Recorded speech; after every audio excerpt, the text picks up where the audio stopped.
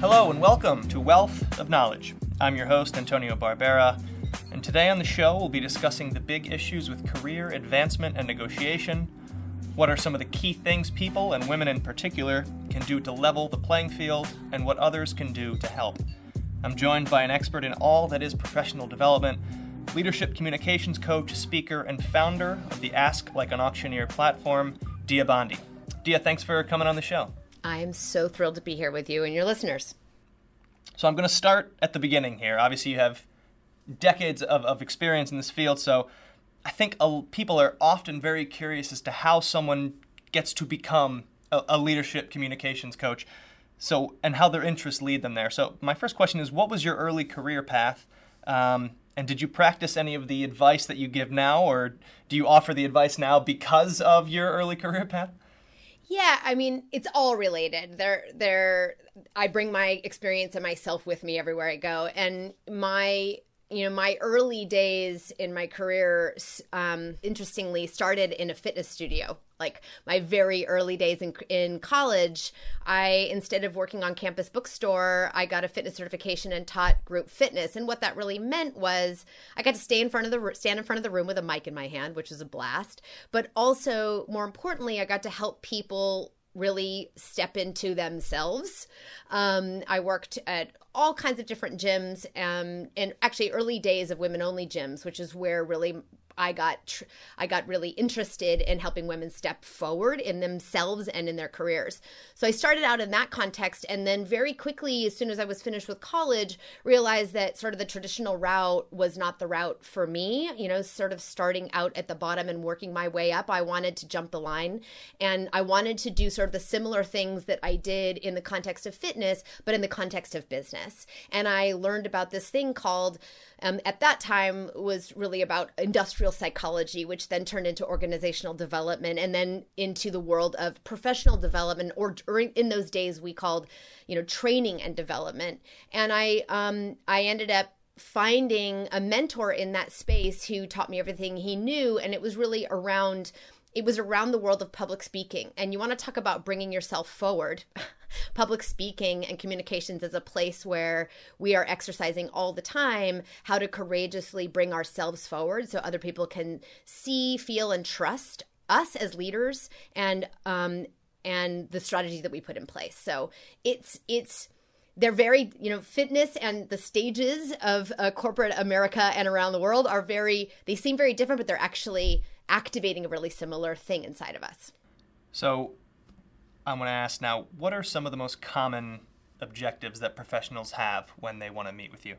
Well, in the earlier days in my career, it was really around how do I tell a compelling story in my organization so that other people, other stakeholders, not necessarily my direct team, but other stakeholders I have to collaborate with will follow us, will come with us, will come with me and my team. So it's about those really crucial communications moments that happen week over week, month over month, that accumulate into you sort of having a robust and important voice in your organization.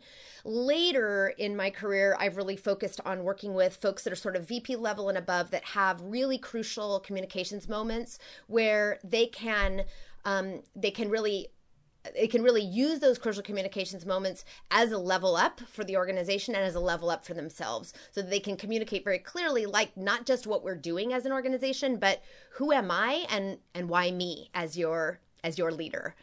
And so I'm curious then, when they approach you, is it sometimes the case where starting out they don't even know what objectives they have and they need to sort of interact with you to figure that out? Yeah, I mean, it often starts with, I've got this really important thing coming up and it really needs to be good. And then in our conversation, we uncover what do you mean by it needs to be good? What is the outcome you're actually looking for? How do we use this opportunity to both tell a clear story about what's going on in your business right now, but also use it as a way to establish your platform as a leader so that folks in your organizations and beyond, and even in your industry, know what you're all about and what matters to you and what kind of leader you are and what you really bring to the table. Do you ever run into, what are some of the most stubborn situations when trying to bring these attributes out of people? Do they ever sort of fight you on the process? It doesn't happen that often. And one of the most important questions I ask, even when a trusted partner to some of the leaders I work with come and tap me to work with their person, whether it's an executive assistant or it's the chief of staff or a strategist that knows that one of their key leaders needs to do well on stage. And when I say stage, it can be a very intimate context, or it can be something where there's thousands of people in the room. It's just either way, it's high stakes. Often the question that I ask is, does this person I'm about to work with want this work? And if the answer is no, then we have to talk about what to do about that. Or if the answer is they don't really know, then we have to talk about that. And if the answer is yes, then we can get to it really quickly. It's rare that I run into stubbornness for a couple of reasons. One is that person being good on stage benefits them and the strategies they're trying to bring into the world. And so there's not a lot of resistance in terms of like trying to get the thing, they want to be good, right? They want to have the impact they want to have. And my job in a lot of that conversation with them is to reveal like, what is it that they want? And then how do we help make sure that they get it through the coaching? I have had a few moments where, it's really like I can count them on one hand, where the stubbornness of somebody I'm working with, if that's what you're asking, got in the way of the coaching enough that I had to actually name it and say, we're not getting anywhere, so we're just going to stop. And where that usually comes from is two things: sort of an unwillingness to take not just feedback, but actually sense the feedback, like sense where they are and what they're bringing to the stage, actually sense themselves. And two is an unwillingness to take real risk and try stuff that might feel weird and like a stretch. So you've already mentioned, and we've talked about it, that you focus a lot of your attention now on women at work. So I think I want to get into three of the big issues in that arena. One is career growth opportunities. The other is the field of salary and salary negotiation, and then advancement to leadership positions. So I'd like to go through all three of those, and starting with the career growth opportunities. So I'm going to sort of paint a scenario here that I think is quite common. Somebody has a boss who's extremely busy, and the employee wants to feel like they're not only a resource for the boss, but they also want to figure out how to get that boss's attention and show that they're a leader so that they can then get to that level as well. So what sort of advice do you have for career growth challenges specific to women in the workplace right now? Well, look, I'm just going to draw on the thousands of conversations I have with women and sort of what I see and hear people suffering and what they really want. And, especially early on in someone's career, I think it's really important to not overfixate on the attention of one person that you need in the organization, but instead to build a cohort of people who are your champions in your organization and even outside, people who are champions and also mentors to you, because it may not be your direct manager that is the one that levels you up. We need to always be cultivating a group of champions around us in our career that are going to see both moves that are going to see and pull us up, both moves that bring us up in the hierarchy of the organizations we work with and grow us into the titles that are part of our goals, but also that will sometimes even move us laterally to help sort of broaden our skills. So that's number one, to not fixate only on one person. The other thing is to make sure that you, at every opportunity, particularly when you're thinking about performance reviews, I don't know what, every organization has a different rhythm to their performance reviews, to their feedback cycles. Where are you taking opportunities to make your goals known to both your direct manager and to the people who you're cultivating as sort of your pool of champions and your pool of mentors? Too often, I hear us women pull punches and not be really either honest with ourselves or really honest with the people that can help us about what our real goals are. And I can give you examples if you'd like them. Sure. If you have, I'd love to hear some if you have. Yeah. If you have one ready. Yeah. So last month, I have a workshop that I deliver called Your Most Powerful Ask that helps women use asking as a success strategy in their careers. And one woman in my workshop, there's a point where we do some live coaching, and she's on a legal team in-house at a large technology company in San Francisco. And when I go to ask people, what are your goals? Let me hear some of what these goals are, what your goals are. She raised her hand and said, okay, here's my goal. I said, great, what is it? And she said, I just want to keep learning and growing. And straight up, I had to say, I'm sorry, that's not a goal. That's an activity. Okay. So let's be like, what do you actually want? Because when I hear those kind of softball, like, I just want to keep developing myself, I know that there's a reason they want to keep developing themselves. And that's what I want to get to. When we actually pushed hard enough for her to be honest with me and with the room, she said, all right, fine. I want to be general counsel to a mid-sized tech firm just like this one someday. And I went, now we're on to something. Now we're telling the truth to ourselves. And we also have the opportunity now to enroll others in helping us achieve that goal. But when we're mushy about our goals, people don't know how to help you. So you talk about that ask. I think a big ask is the salary step now, and the salary negotiation, and also just asking for a raise outside of that maybe yearly career development meeting. So for women, this is obviously a bigger challenge than I think it is for men. What are some positive steps that you think women can take to advocate for themselves? Sure. So I think it's similar to the answer I just gave you before, which is getting really clear about what you want and uncoupling what you want from what you think is possible. Like, it's okay for us to really get clear about what do I want. I'll just draw on another example from one of my workshops. Recently, I had a woman come up for the live coaching portion, and she was right on her like third round of interviews. She was early in her career. Also actually in the space of legal and tech. And she was looking to leave her organization. It was a negotiation with another organization, was about to get an offer, and she was defining her salary.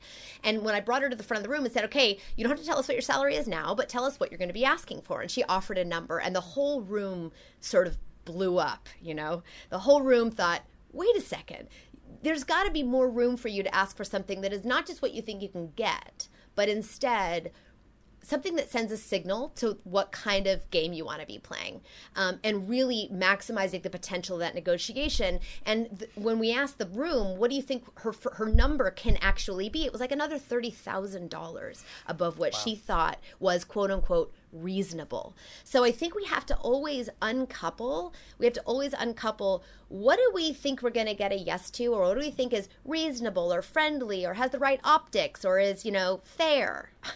And instead ask ourselves, what do we think is possible for us? And then what do we think we're going to get, and maybe threatens a no that I then can actually negotiate down to a number that is higher than what we thought, than what I would aim for originally, that would just automatically get a yes.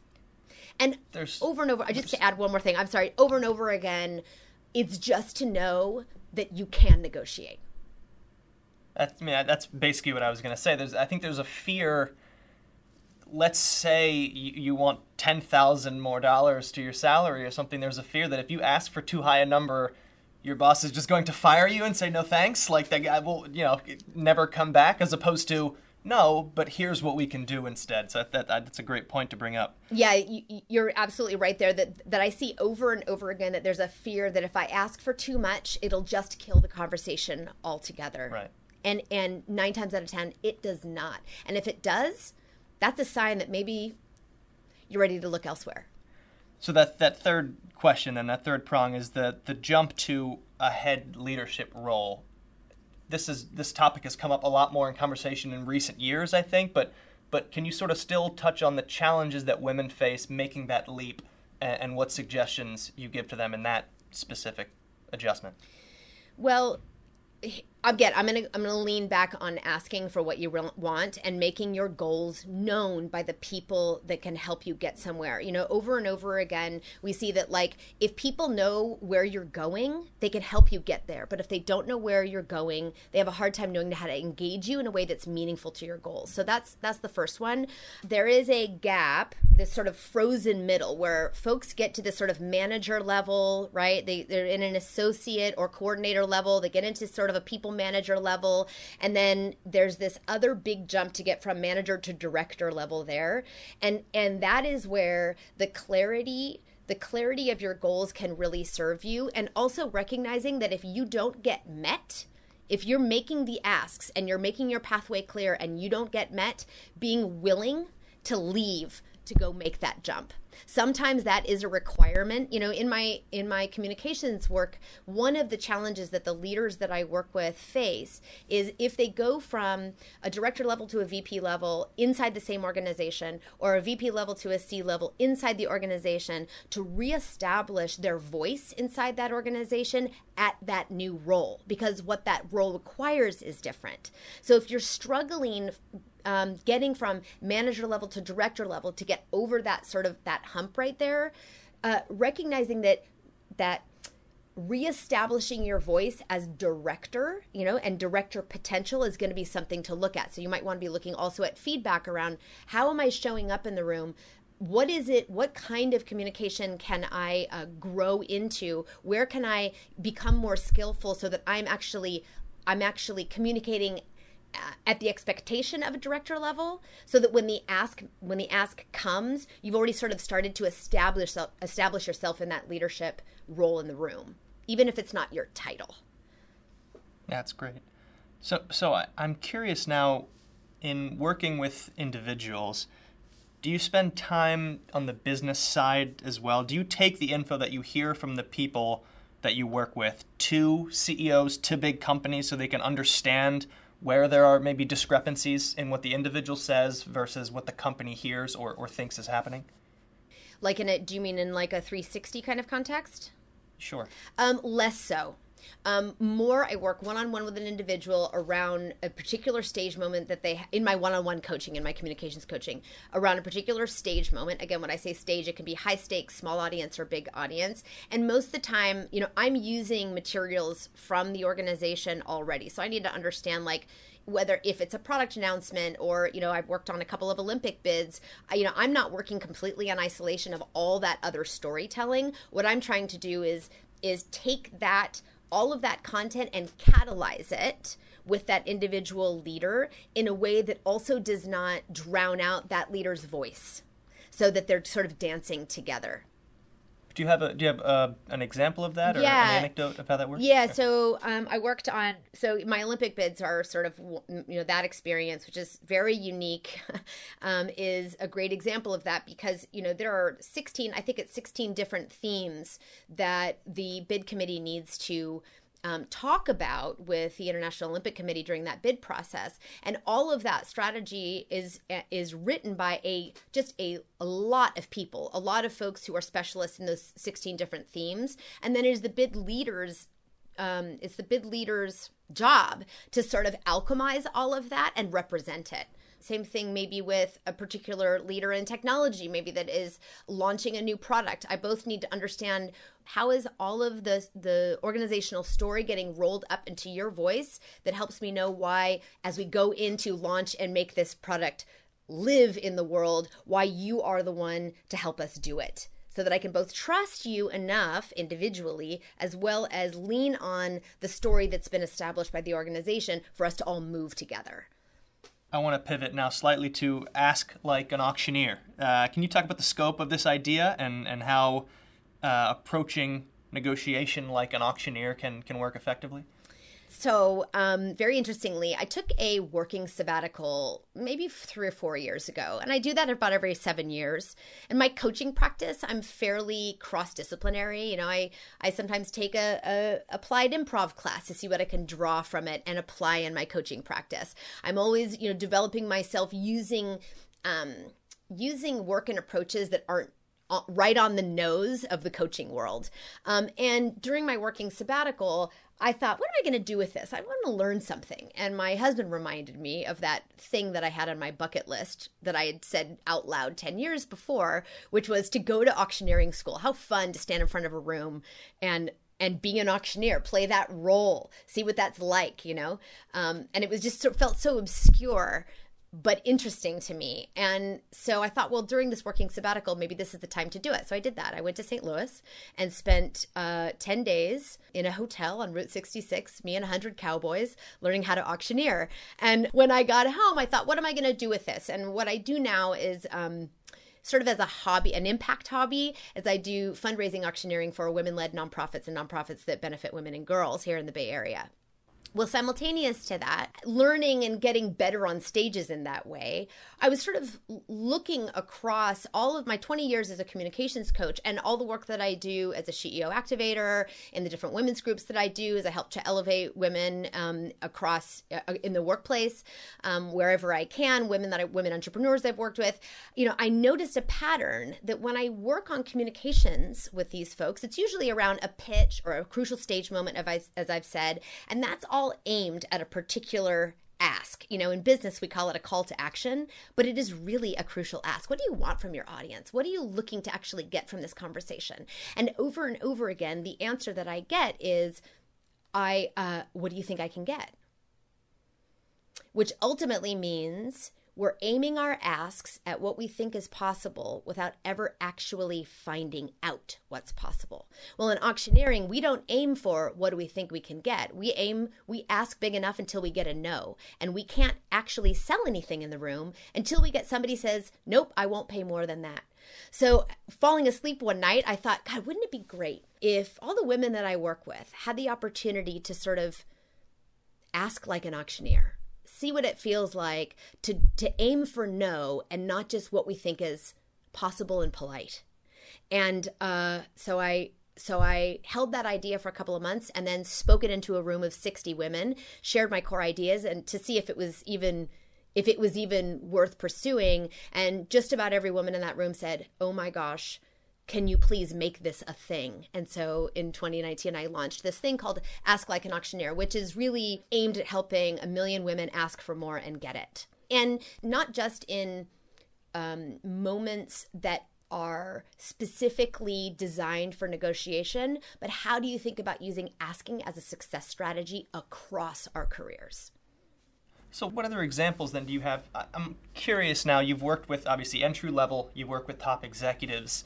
In terms of negotiation, in terms of leadership, what are some of the really common traits that you see when working with 24 years old, 2 years out of school, trying to grow in that first job, 40-year professional who's trying to, to gain new skills or to get more comfortable in certain situations? Well, it's very interesting. One of my colleagues says, Dia, you see all problems exactly the same size. And it's very true. When I'm trying to figure out how to print with my home printer or I'm standing on stage in front of 1,000 people, they all feel like the same kind of stakes for me. And that's very true actually working, whether I'm teaching my workshop, Your Most Powerful Ask, with a bunch of sort of early high potential, early career women, or if I'm working one-on-one with a bid leader for, an Olympic campaign, people, this is going to sound very cliche, but people are people. And we all struggle all the time with risk, with vulnerability, with ambiguity, with wanting to be seen and heard, with sensing our own worth in the room. These are things that are universal, up and down the career trajectory. I don't know if that answers your question, but it's the thing that is the thing I want to go for every time I work with somebody, whether it's helping them prepare for a crucial communications moment or in my workshops, looking to help a woman who is, 26 years old and ready to make her goals known and really go for them. So both of those acts are acts of vulnerability, and both of them have very similar characteristics. So we've spoken a lot about coaching. We've spoken a little bit about mentoring. You touched on that at the beginning of the episode. So first of all, how do you personally define the difference between mentoring and coaching? And for those who perhaps don't have the resources, for a communications coach, is a mentor the next best thing for them? Yeah. So to me, I think about mentoring is about offering advice, okay, insights, and lending your mentee credibility and your network, access to your network. Coaching isn't about offering answers and advice. It's about helping somebody in front of you get what they want through powerful questions and coaching skills that let them actually get it themselves. One is about giving, the other one is about elevating from behind. not necessarily giving, great mentors don't just hand things over, but they're going to give you feedback. They're going to give you credibility. They're going to lend you, again, the skills and or their own networks, and they're going to lend you often their endorsement to help you level up and get the credibility you need to be in the conversations you need to be in. So that's how I distinguish those two. And can you remind me of the second part of your question? If someone doesn't have resources for a communications coach, a mentor relationship is usually a lot more accessible, especially financial. So is a mentor the next best thing for somebody to turn to beyond a coach? 100%. But there is such a thing called peer coaching. And there's a feedback framework I really like that anybody listening to this podcast at any stage in their career can use with their mentors, with their managers, with their peers, with people that they engage with and follow them, that they work with every day. And that is asking for feedback about what you're doing well and what people would want to see more of from you. When it comes to communications, when it comes to project management, when it comes to your strategic thinking, just about anything. The two most powerful questions that will by default end up being some coaching that people might be giving you even without them knowing it is, what am I doing well? What's working about what I'm doing? Maybe every time I work in a brand agency and maybe I lead a pitch for a particular strategy. I'm running the pitches all the time. Find out from your team, what am I doing well when I go to pitch? And what would you like to see more of? And this is really powerful because when we know what we need, what we can do more of, then we can bring forward the things that are really powerful about ourselves versus when we ask, what should I stop doing? Because it's really hard to shrink ourselves. It's much easier, I see over and over again, for us to know what to do and do it versus what not to do and hide it. So I think you can get both mentorship and coaching from the people around you all the time. And those two feedback questions tend to be very powerful and what I use in my coaching now. You mentioned one of the aspects of a mentor is that they can help you. They can either provide resources or provide people to help you get a job. I think a lot of people working with a mentor have that fear of asking them for too much on, it's like a silver platter, let's say. So can you help fill in some of those steps between establishing the relationship with a mentor to here's the contact information for that dream job that you want to go apply for, and you can mention my name, or this is how you can get help with that job. What are some of those stepping stones in between the beginning of that relationship to go forth? Sure. So I'm going to actually draw on my Ask Like an Auctioneer work from that, which is to say, Sure. Look, by the time I stand in front of a room and I ask an audience of 300 people for a direct pledge for the nonprofit I'm speaking for or making an ask on behalf of, that audience has been very curated. It's been very nurtured. There have been lots of touch points, over the course of the year that have kept them engaged. There's been lots of thank yous, lots of gratitude. There's been, it is a reciprocal relationship. So when we think about bringing mentors into our lives, yes, we're going to be making asks, but we need to make sure that every time we make those asks, that we're cultivating that relationship throughout the year between those big asks so that those mentors feel engaged and they feel part of your progress. So that when you go to make an ask, it has a context and comes from a place of existing rapport. So what that means is maybe there have been other opportunities for you to make small asks of that person. Every time you action that ask or you get a response and then you go use the answer that you get to move yourself forward, you need to follow up and make sure that the mentor who gave you that help knows how it pans out so that they can also see the progress and the impact of their mentoring you. It feels great for us as mentors. I'm in the middle of my life. So I have mentees coming to me all the time asking for help. And there is nothing more powerful than offering that help and then hearing a follow-up about what happened. That is highly motivating for me over and over again. So you want to cultivate those relationships as much as possible between asks. The other thing is I think it's really important that when you work with a mentor that there is not just, will you see me? It's also, I see you. if you're looking for a mentor, a woman leader in your industry who you want to do mentorship with, to understand that, yes, you want them to see you, but also that you see the work that they're doing. You see the values that they practice. You see the way that they move in the world, and it's something that you both admire, and that working with you as a mentee, mentoring me, like if somebody's going to mentor me, that it is a way for them to continue to action those values that I see that they live in the world. And when people get to action their values with you as a mentee in a successful way, that also continues to cultivate and feed that relationship. Does that answer your question?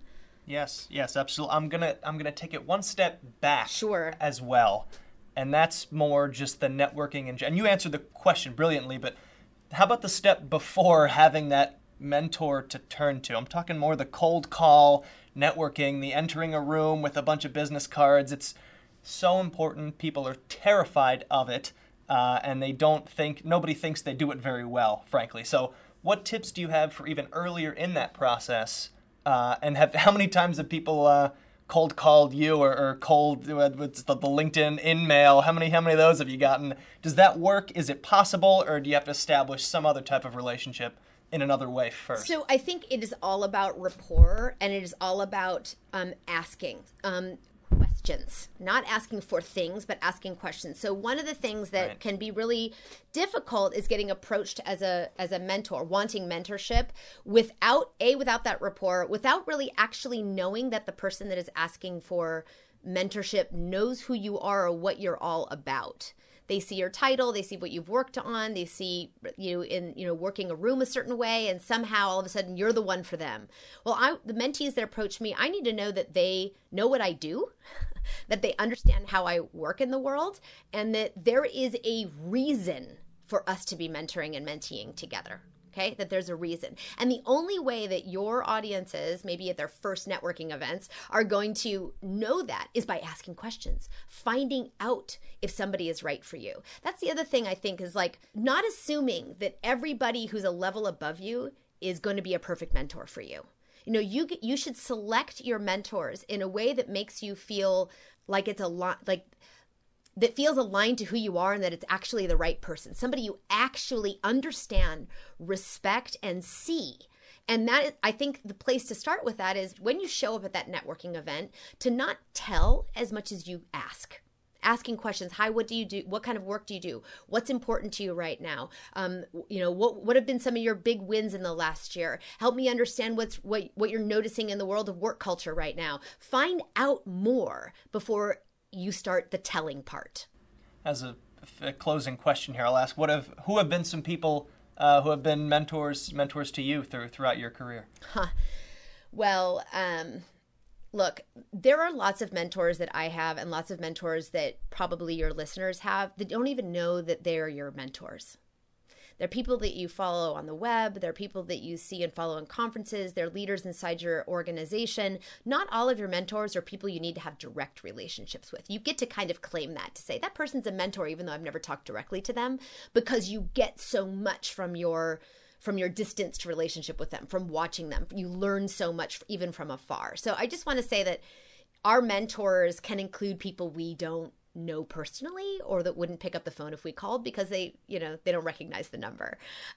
So I will say a few things about that. One is my earliest mentor was somebody I spent a lot of time learning about, following. I watched him work, and he was the person that taught me everything I know about my communications coaching work now, or the early foundation of that. He was somebody that, when I look back, he was somebody that our relationship was very much, I see you, you see me.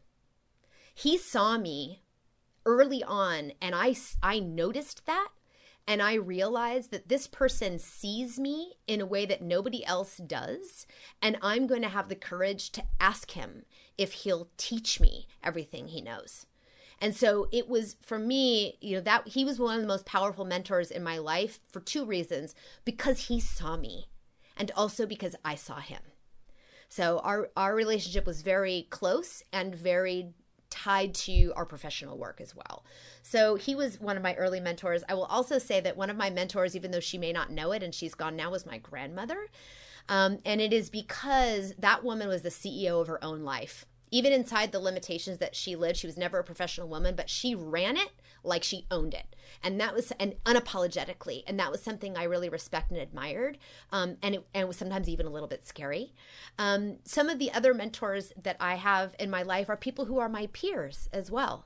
We peer mentor one another. So we can also fold those people into our sort of batch or cohort of people that we consider mentors. They don't always have to be older. They don't always have to be further down a particular path than you. They can be people that see you and you see them at every stage. Dia, thank you very much for coming on the show to share your expertise. Where can our listeners find more of your work? You can find me at diabondi.com, and you can check out my Ask Like an Auctioneer project at asklikeanauctioneer.com, although those two things are linked, so you can find me in either place. All right, thanks again. And a thank you to our listeners. Please subscribe to our podcast, rate it, comment on it, and if you have finance questions related to entrepreneurship, small businesses, or startups that you'd like answered on future shows, please email wealthofknowledge@usnews.com. We'll review your emails, and we'll try to answer a few on the next episode.